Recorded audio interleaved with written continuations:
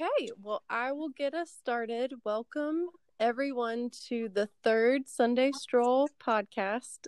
This is our third installment, and we're still talking about church and race and having that conversation. I've discovered that listeners cannot hear my clever musical intro and outros unless you're listening to this on the Anchor website. So do that. Hopefully I'll find ways to add music into the other platforms too, but we'll see. So today it is myself, Blake, Ridge, and Dr. Haynes. Tara's not with us tonight. But we kind of wanted to start this podcast off. When we started this conversation, it was because of the Ahmaud Arbery case. And since we have talked about that, there's been actually a couple of other cases involving police brutality. And the most prominent of those is George Floyd. And if y'all are okay with it, I'm just going to kind of lay it out and then ask your thoughts. So basically, police responded to a forgery or a bad check. I've heard both. One of y'all may be able to clarify that better. And they arrested George Floyd. And I did see a video where he did not resist arrest, and he was handcuffed. And then basically there was a bystander who took a video of a police officer kneeling on this man's neck, on George Floyd's neck, for a prolonged period of time. And I know the thing that first struck my mind was, you've detained the suspect, right? Why do you need to do that? Number one. But then number two, you hear him saying, I can't breathe, as the video goes on, and he's in distress. He says he's in distress. And I'm thinking, okay, well, maybe the officer thinks he's overreacting, right? You know, like he is not taking that seriously. And I'm thinking, okay, he's going to let up. Like, it's like you keep waiting for that. And then when he becomes unresponsive, that's when I really was like, okay, surely now, right? Like, surely now this police officer is going to let up on this man's neck, like your main airway. And it was so, I don't know about y'all, but for me, it was so painful. It's so painful to watch just the bystanders pleading with this officer to check his pulse, to let up, and they're videotaping it, and the officers see they're videotaping it, but they don't stop. What were y'all's thoughts when you saw the video?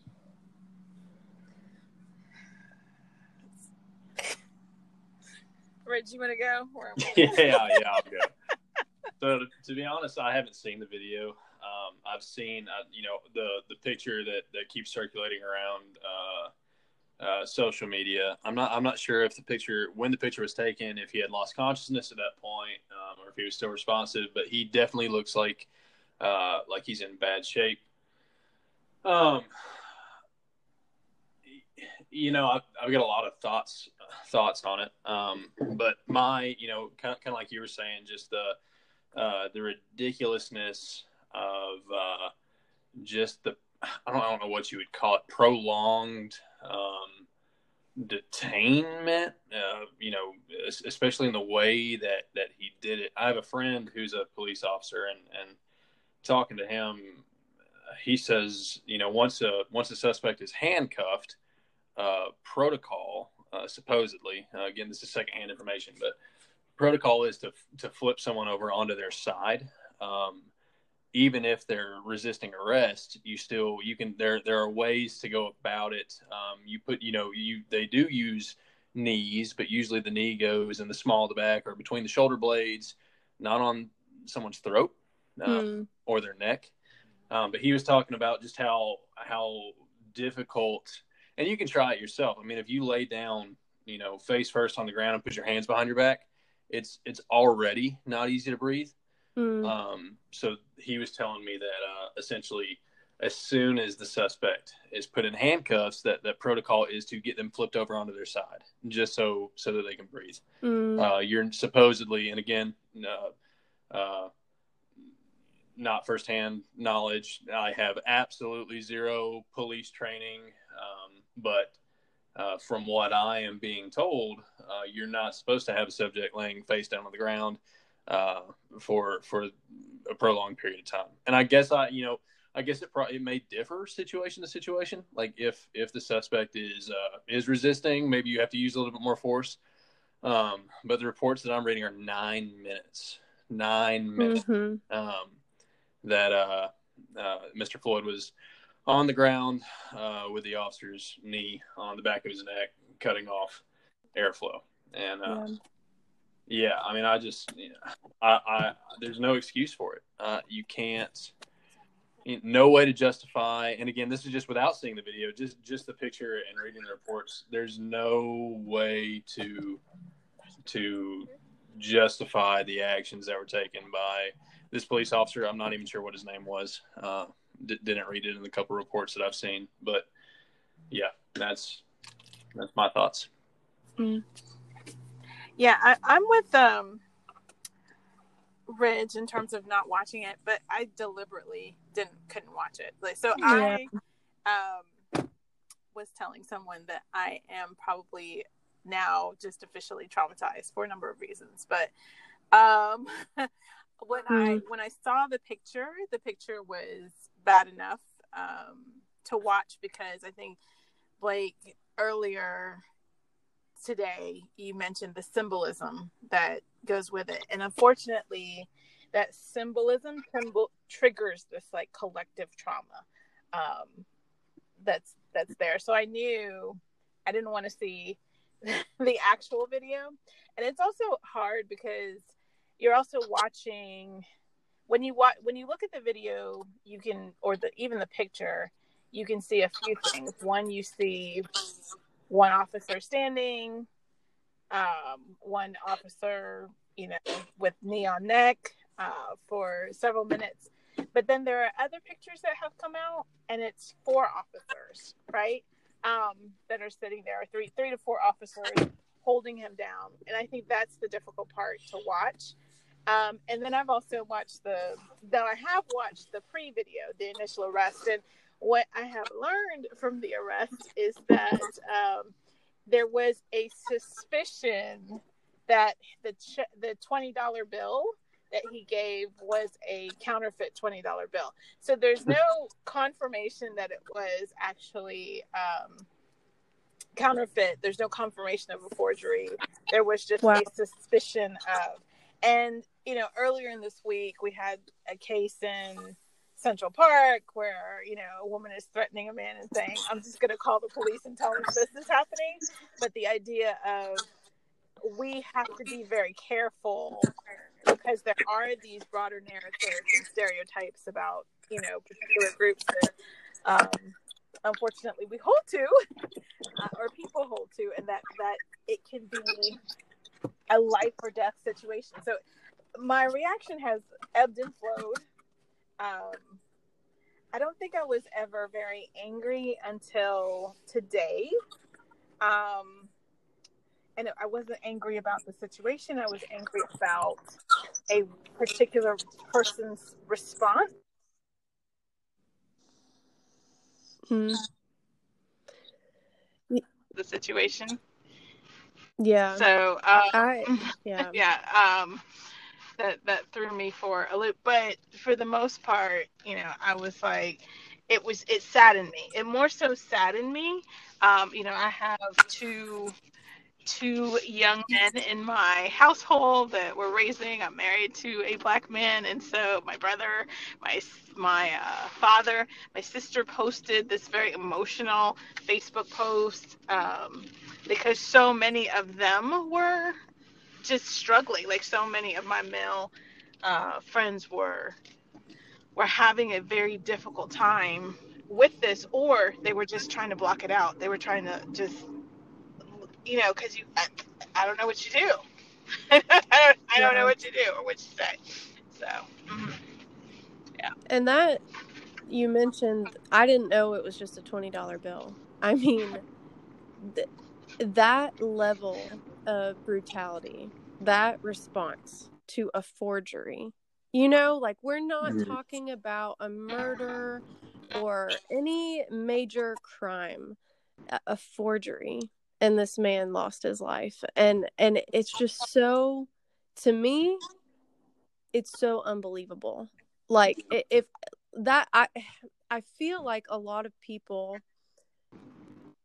the video is hard to watch, but I feel like a lot of people do need to watch it, because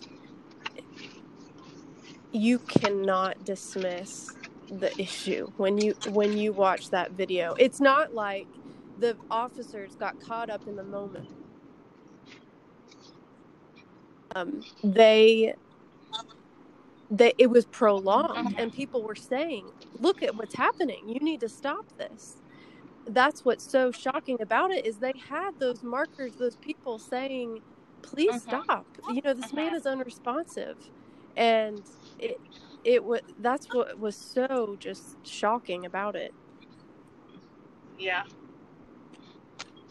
And supposedly too, adding to the $20 conversation, just heard this afternoon that it turned out that it was a actual $20 bill, that it was not a counterfeit $20 bill. Oh. And then talking to some of my coworkers, even if,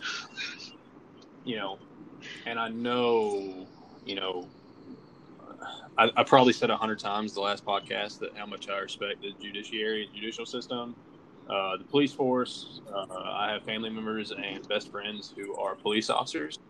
But there's probably a part of me who, if I knew that I was 100% in the right, that $20 bill, was not counterfeit, that I was not trying to scam someone, and a police officer comes up and slams me on the ground, I'm probably not going to respond to that in a totally compliant manner.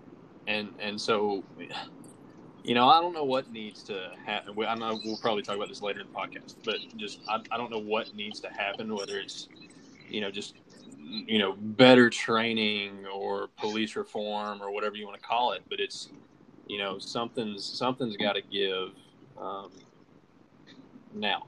Yeah. And hopefully this is a wake-up call for, for the police force, for the country, for all citizens. And I think we should all be super frustrated. And not to take away, did you guys hear about I believe her name is pronounced Breonna Taylor and Kenneth Walker? Yes. Yeah. The other week in Louisville, and that one's the one, and it may not have been talked about as much because there was no video.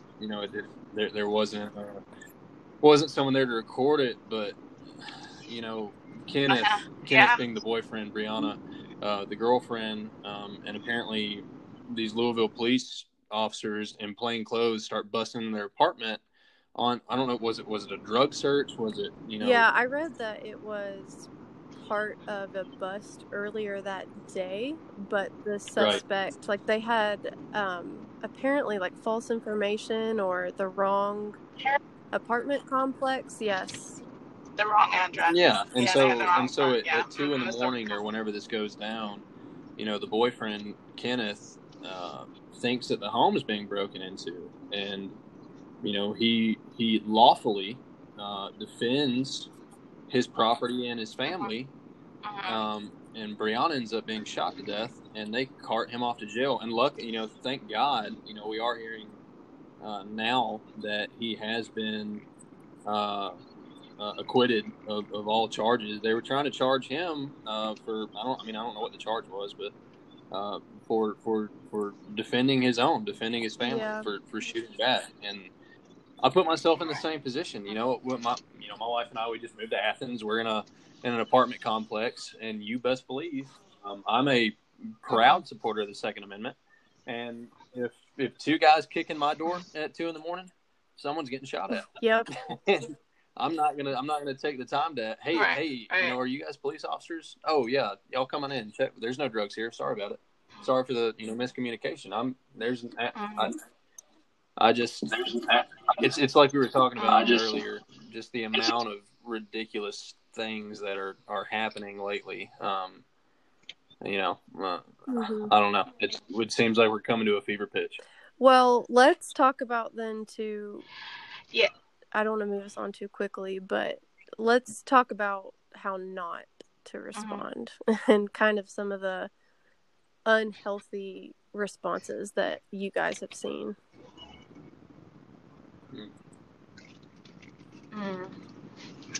Hank, you want to go first, Hank?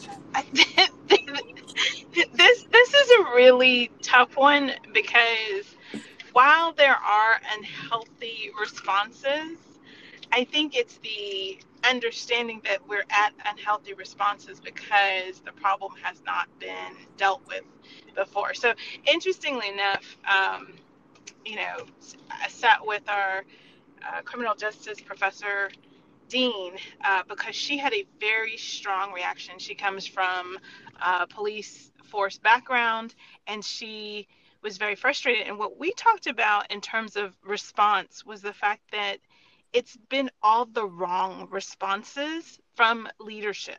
So there's no leadership that has come, like everyone has been a weak leader. We've been silent at the national level, except in perpetuating stereotypes, and then we have been very almost silent at the local level. And she mentioned something really interesting. She said the police chief should have immediately come out and condemned the Correct. what happened. And when that didn't happen, it just allowed things Yes. to continue to fester. But she said Minneapolis has been a long, like she said, it's a powder keg. And this was just the final straw. And so now you have 3 precincts on fire because essentially we didn't take care of these issues ahead of time. Connection was a little bad. Oh, Repeat your last sentence for us. Oh, Like probably the last 30 seconds. Well, so I said, so I'll back up and say, my brother, asked our family chat and said, where was the leadership, and really where was the church at this moment? Why are the voices who are closest to the area silent? Because we know that what is going to happen is that you get voices from everywhere else, and people's anger that they bring in and their wounds.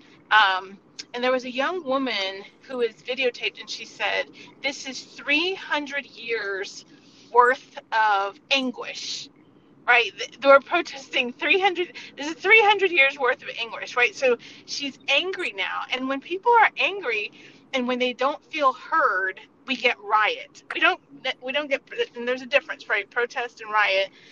But we get riots because, and I have heard this from so many people today, they have said, let me get this straight. When people tried to peacefully protest, you got upset. When people have been quiet and they've been doing the things the right way, you have no one has done anything. But now that buildings are burning, that people are being, that Just at the end there. So you're saying that when the riots began, that's when the action began to be taken, basically. Yes, yeah. So it's a complete. So basically, we fed the riot. We fed inaction, fed the riot. Well, it's funny when you said that, I thought of what I tell foster parents often, and it kind of convicted me, is that when a child responds to an abnormal situation in an abnormal way, it's actually normal. We see all these bizarre behaviors that children do as a result of trauma. But what I teach the foster parents is that that's actually normal for what they've been through. And I kind of see a little, not exactly the same, but a parallel here in that, people, when their words aren't listened to, then that's when you start to resort to action. That's how anger is, Fear leads to anger. And then when your words are not heard and things can't be solved through words, people resort to actions in an unhealthy manner. Right. Yeah. And I mean, from a biblical perspective, we do say, "Be angry and sin not." Right? Do things in a positive way. Use your speech. Be careful. Um, but in the absence of the church, you have people who are going to stir the pot. The enemy is Yeah. alive, and he's going to like provoke, and he's going to like make sure that we are responding in the flesh, Yeah. right? more so. And so I do think that's something I think I am very disappointed that we're not hearing more from our faith leaders at That's all. a great point. Yeah. I think I'll add to that. I think I agree with everything that was said, and then plus some, and you both know my position on the response, the rioting, and the looting, and Yeah. I'm not surprised by any of it. We see it all the time. Natural disasters, or I think that humans, being fallen, having a sin nature, makes us very opportunistic. And that's what I saw. I think you're probably right. I think that a lot of this may have to do with the fact that things have been overlooked, or kicked under the table, or just like you said, gone unanswered. But at the same time, has a lot to do with us just being fallen. And in the video, I got in the discussion, and I've shied away from it for a while, from getting into any kind of political discourse on social media, because it's, yeah. But I couldn't help it. I saw a post about, kind of what you were saying, but in a much more judgmental, maybe, kind of way. Basically just saying, all you people who are calling out these looters are, whatever. And so I had to respond to that post. And basically just the consensus was, he said something along the lines of, well, these people are just taking what they need. And when you look at the video from Target, they're running out with, television sets and bottles of liquor, and I understand frustration. I understand wanting justice, but I don't understand the justification. I mean, it goes down to the very simple platitude that two wrongs don't make a right. That we've been taught since we were small children, and I just think that the entire, and maybe I just run different crowds. Maybe I've heard different things from different people, but it seemed like, there for the first couple of days, the nation had rallied around the fact that this was a very, very, very bad thing that happened. So at least the first couple of days, when this first started popping up on your news outlets and your social media, it seemed like the nation had all kind of rallied around the fact that this was a terrible thing that had happened, that this police officer or this police force needed to be held accountable. And then literally 24 hours later, you see, this video from Target, or these small businesses and apartment complexes being burned to the ground. And now we have division. And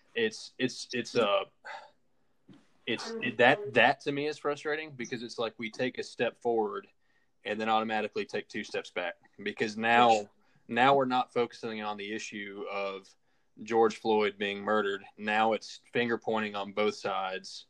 All of a sudden we're all mad at each other because some people made a bad decision and looted a Target, and it's frustrating. Yeah. I'm just and that idea, two wrongs don't make a right, I mean, that's biblical. That is, to me, that's like that's marriage 101. Right. Like, if Kyle sins against me, that does not give me a right to then sin against Kyle, but that's what my flesh wants to do. That's what we all want to do. And I do think you're right, Ridge. It speaks to the depravity of man. And also, I think there is something to be said for the feeling, making people feel as though they're powerless. And this kind of goes back to my last conversation, the first podcast we did, is I don't like the message of all of this systemic, like this oppression is imposed upon you. You're stuck in your victimhood state, and there's nothing you can do about it. And that message just being, and it's horrible because it's like we have to deal with the actual issues of oppression that are there. You know, there are issues that are there as evidenced by George Floyd's case. But when you're constantly preaching at people and telling them they're a victim, you know, they're powerless, it creates and builds that frustration. You know, that's kind of what I thought when we were talking about the looting. Is just like, yes, that is built frustration, it is built anguish, and we have to be, I think, more responsible in the messages that we send out to people, you know, messages of hope and messages of, you know, steps and ways we can take back control of our own police forces, of our own government, of our own political systems. You know, we don't, that message of you're powerless and the only way you'll be free is to violently break yourself out. You know, that's not healthy. How not to respond. Anything else we want to mention in that category? Yeah, I'll mention one, and this goes back to Facebook. I think everyone needs to, before they open their mouths and voice any opinion. And I'll be honest, when you guys listen, I put off this podcast. I don't know if you guys noticed. I put it off. We noticed. I ducked and dodged and came up with every excuse. Yes, you did. And it's because, I mean, I told Atara, and I wish she was on here. She and I were texting one day, and basically I told her that when I was in college, I thoroughly enjoyed being the guy who everyone at least thought had the answers. And yeah, that was who I was. I sat in the back corner of the dining hall, and people came to me with their problems, and I fixed them. And that's just, you know, who I was. And I was very quick to voice opinions and, you know, spat out at the mouth. And, you know, sometimes I was right. Probably most of the time I was wrong. And, but just in this situation, I think that everyone needs to take a deep breath and think about what it is that they're saying and how it affects those around them. And then just try and practice a little bit of empathy on both sides. That's how I think we, you know, should or should not react to any situation, but this one too. I think it's a standard, and I do think that is a really important thing. I also think, you know, prayer is really important, right? So, there are a lot of things that the Bible tells us that in terms of how we should be responding and how we should act in particular settings. And I'm going to go back to last week, Ridge, in terms of what you were saying about how you were raised and looking at everything truly through this lens of scripture, and does it match up, and does this behavior match up? Right. And there are a lot of times but also giving room and others and grace to others when they act out of emotion and trying to be understanding. I think there's a slowness to the response. Not posting about this, if you're not writing about, or I'm not talking to you, and there's almost this like, you should be doing something, you should be saying something, but sometimes we don't need to be saying anything, and it's what we need to do. I had a conversation with someone today. They were like, I've just been thinking about you through all of this, and then I have a group of amigas, and one of our friends is Colombian, and so she was saying that her heart breaks when she hears about this, and as a family, they really kind of struggle with hearing about these stories, because it's very different from her coming from another culture and things, to try to understand what is happening right in this nation. And but so she said, I just don't know what to do. And my other friend said, I'm checking on you, I want to do something, but I don't know what to do.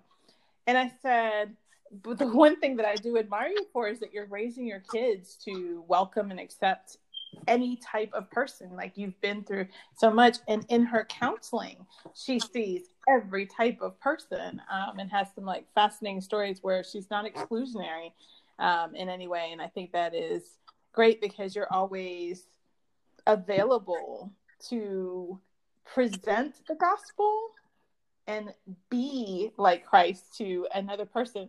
And so when I think about ways of responding that may be more negative, I think also sometimes just sharing, like you were saying, Ridge, if I go on my soapbox and I just share my opinion, and I just say without thinking, without praying about it, without sitting and listening, that sometimes, I don't need to just go and say something. I don't need to talk about how I'm feeling at this particular moment, or spread it on social media. And I do think social media drives so much of the negativity anyway.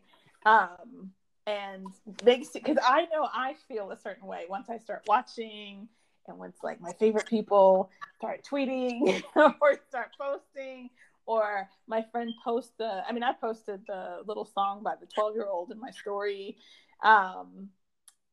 just because that particular song absolutely touched me in terms of this 12-year-old kind of singing about his experience. But it's one of those things where I think people grieve and they process in different ways. And so one of the best ways, I think, to respond is to listen, to take it in, and then to prayerfully consider how you respond. And sometimes we're just responding to individuals. I think people who have a platform, or, more of a platform, they can use their platform, or you can figure out how to use your platform in a way. But I think that snap rush to judgment, I shouldn't say rush to judgment, that rush to just write something that is your opinion without considering how it may or may not impact others is really difficult, because we alienate often, and sometimes it's our pain that alienates, and listening allows us to know whether or not this person is speaking out of pain, or is this person speaking out of, I know it all and I'm just trying to know it all. Right. So, Yeah. there's a difference, between the two. But I've seen a lot of pain. I've seen a lot more pain, but the people that are having conversations usually are having them in private. They're having them in quiet. They're having them, in what I call safer spaces, because the internet is not really safe, but they're having them in some safer spaces. So I think listening is a really important one, and not just blabbering off at the mouth. Tweeting the first thing that comes to mind may not be the best way to respond. And the other thing I would say is that we do really need to think about our speech. And I'm just going to be very political for a moment, because one of the things that really bothered me today was the president's tweet that was eventually banned by Twitter, because it was a subtly incendiary tweet. I don't even know if it was subtle, because when you capitalize thug, and then when you use a phrase that was used formerly by white supremacists to describe volatile situations in the past, Miami and Alabama, George Wallace.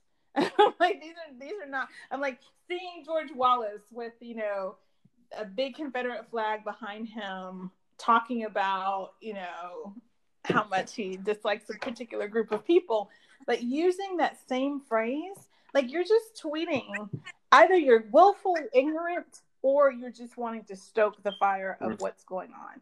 And that is irresponsible leadership, you know, to do something like that, because you're harming the situation more than helping the situation. And yeah, garnering, now you're in a fight with Twitter. Now you're talking about such and such. And once again, it's taking away from the issue that's there. And it's also taking away from a very painful situation for a lot of people. And so like, we do need to be careful about our words, because it may sound great, you know, when they start looting, we start shooting, but there is an ideology to that phrase that is such a stain on our nation. He tweeted, you know, that? Yeah. Oh my gosh. Yeah. The tweet was, I'm so glad I got off so Twitter. It's interesting. Yeah, that tweet was actually, and this is the big thing now, because it's like, well, it's, you know, a First Amendment right that you should be able to tweet. And so basically Twitter then came and said it incites violence. And so because it does, you know, they put that little warning over it, and you can read it, but there's a warning over it. And then they went back and said something that said, like, we're going to leave it up here. Since we're now on the hot seat, we're just going to leave this here. Well, we're just going to warn you and let you know that this is not. I don't know if I want to play. I don't even know if I can call this playing devil's advocate, because you guys know how I feel about the Trump administration. But you do, and the internet is such a crazy place, because I don't even know if I want to wade into the murky waters of political social media, but you do have these two massive tech giants, being, you know, Twitter and Facebook, who are without a shadow of a doubt censoring ideologies, and some that you know, some that are, you know, are only being censored because political or I read an article the other day, and I wish I had thought about it a little bit harder, or known that I would have been bringing it up on the podcast, because I would have written it down. But it was one of the anti-abortion, pro-life movements that had apparently been being censored by Twitter and Facebook, and they call it shadow banning. I'm about as technologically, you know, savvy as a 2-year-old. But apparently that just means that you can be banned to where, you know, people aren't able to see your content, but you won't be notified that people aren't seeing your content. So there's a very real issue, you know, going on right now when it comes to these tech monopolies and your First Amendment rights. That being said, the man is the leader of the free world, and he needs to stop bleeding at the mouth. I think the pertinent issue is probably, because I agree with you, Rich. I know the censorship, and the algorithms, you know, they pick up on certain words. Right. Oh, you just wait. This podcast, and then they ban them. This podcast will be banned before it's said and done. Right. No, and I think we're a little, you know, good, because it's a generic name, so hopefully that will help us. But anyway, I think the more pertinent issue is just that he, like, as leaders, not just him, but every leader has a responsibility to use their words well. and to bring life with their words, and when they have to say hard things, to say them in a careful way. And it's just true that people follow leaders. They follow their lead, especially elected officials, because we are inundated with their campaigns, and they're all over media, and they're well known. And the president, for example, has a very, very large following of people that have undying affection for him, no matter what he does. And it's kind of amazing. But and so, I think that's a really good point, Dr. Haynes, that just on social media, we all can lead by being careful with our words. You both said not being reactionary. I know for me, I just kind of feel like this is not an issue that I understand it at maybe an intellectual level, and I'm still growing in my understanding intellectually, but I don't know it at an experiential level. So I personally just I don't feel like it's my place to post about like my own opinions about it.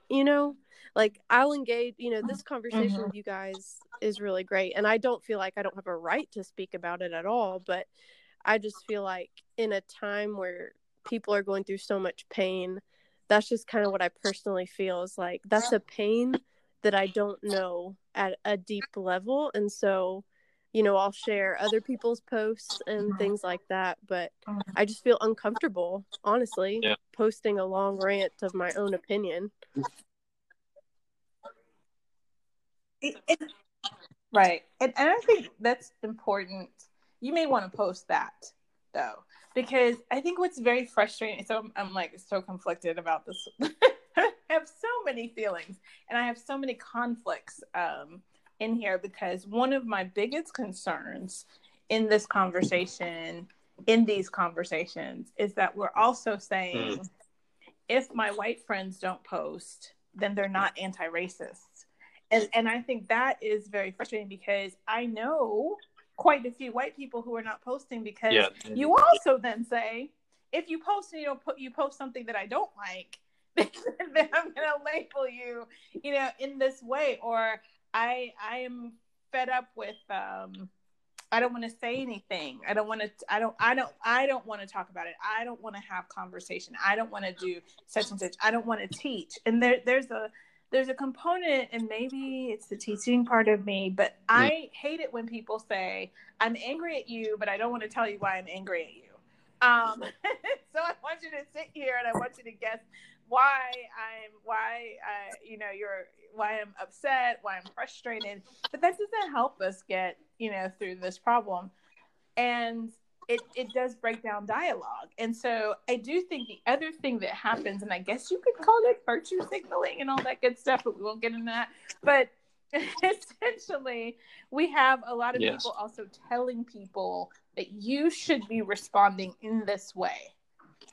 And I don't think everybody has to be on Twitter responding in this way or bearing their feelings. We all have different gifts and things that we like to do. I think some people are going to have dialogue. I think some people are going to even go further. My mom called me up and she said, I need to run to the store for my dad, who's not feeling very well, and so forth and so on, which is why I was cutting in and out. And so she's like, oh, but I would have expected you to be you're not downtown at the protest? And I was just like, no, Mom, I'm not downtown at the protest here today. But we'll be talking about it, and maybe a smaller audience will be receptive. I was just going to ask, it kind of going back to what Blake brought up about, she and I, as different as we are, we share the common fact that we are technically in, upper-ish middle class, white community who has been told over and over again on your social media that our voice doesn't matter. I think you brought it up. I think you brought it up the other week when I came on the podcast for the first time, was that one of the reasons you were excited to have me was because I was that guy who isn't supposed to talk about these things. Is that a an actual idea that is held by most of the African American community, or is that just a platitude held by some very loud people on the internet? Do you know what I'm asking? Like, is it?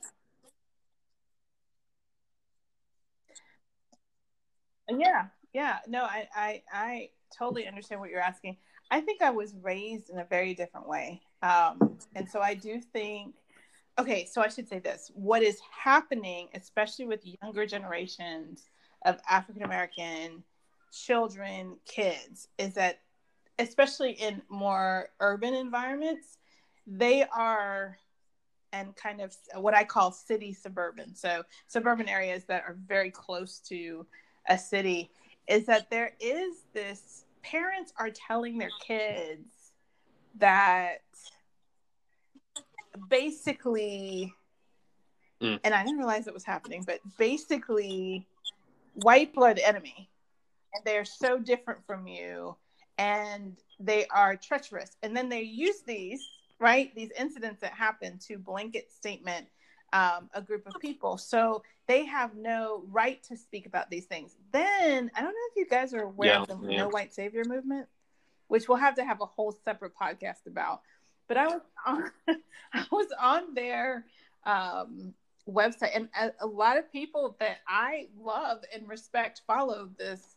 I was on their Instagram site, but they follow their site, and it's very controversial. But it, to me, is a theme that I'm seeing and I'm very frustrated with. And so one of the statements that they made was that they do a lot of work in Africa, and so they basically said there should be no white people teaching African history. And I'm sitting there and I'm like, okay, I was a history major undergrad. My mom is a historian. So my mom, who came from Jamaica, who taught history for years, you're basically saying that she should never teach American history because she is not from America, right? And so like, and then let's not negate the fact that Namibia, South Africa, Lesotho, you have populations of whites who have been there for generations, generations. And, it's this whole reconceptualization of the colonizer arguments and things like that. But I have white friends who are African. I have Asian friends who are African, who consider themselves African.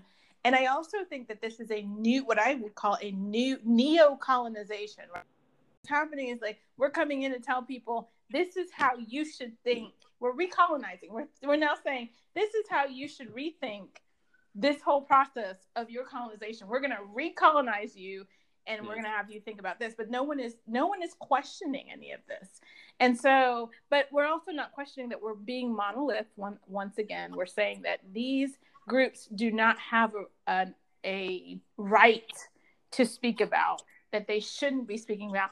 And it's not as easy as that. It's not black and white. It's not, way more nuanced.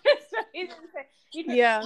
Well, even like families are way more nuanced now. Are you kidding me? Like American families are all kinds of different ethnicities, nationalities, races, like what about the people that literally have ties to multiple groups, like it just, we're really yeah, we really are regressing, and it's concerning. We are. And so, Ridge, what is frustrating me and is very, very, very scary to me is that you do now have pockets and a lot of middle class African, it used to be like poor African American families aren't around a lot of people from outside. And there is this whole, these people have and we don't, right?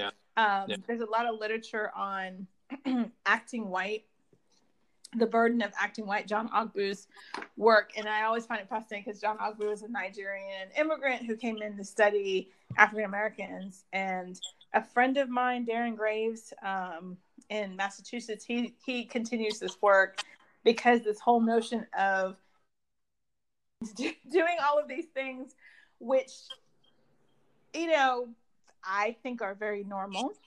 but my speech and my lack of ability to code switch makes it more, somebody would say that I am acting white, or I prefer, I have a proximity to whiteness. That's there. I've heard people say that to Atara before, Yeah. actually, and none of them understood that it was offensive what they were saying. Absolutely. And you now have parents then who are saying, okay, well, no, blackness is can be all of these things, but as long as you stay within the blackness, and it's in every form. So it's from, are you wearing your hair? Did you wear your hair? Why are you straightening your hair? Are you, rushing to ideals of X, Y, and Z, down to there is now this concern. There have been interracial marriages for years, but now more Black women are beginning to marry outside of their race, and that now has posed problems. I've seen so I am hearing Black fathers say, I would not allow my daughter to date a white male, and here's all the reasons why. It has to do with, like, they're tying it to oppression. And actually, I was reading a blog, and they said, can you be pro-Black and married to a person who is not Black? And it's like, and there were so many people who said, you can't speak to Black issues if you're married to somebody who's not Black, because marriage is political.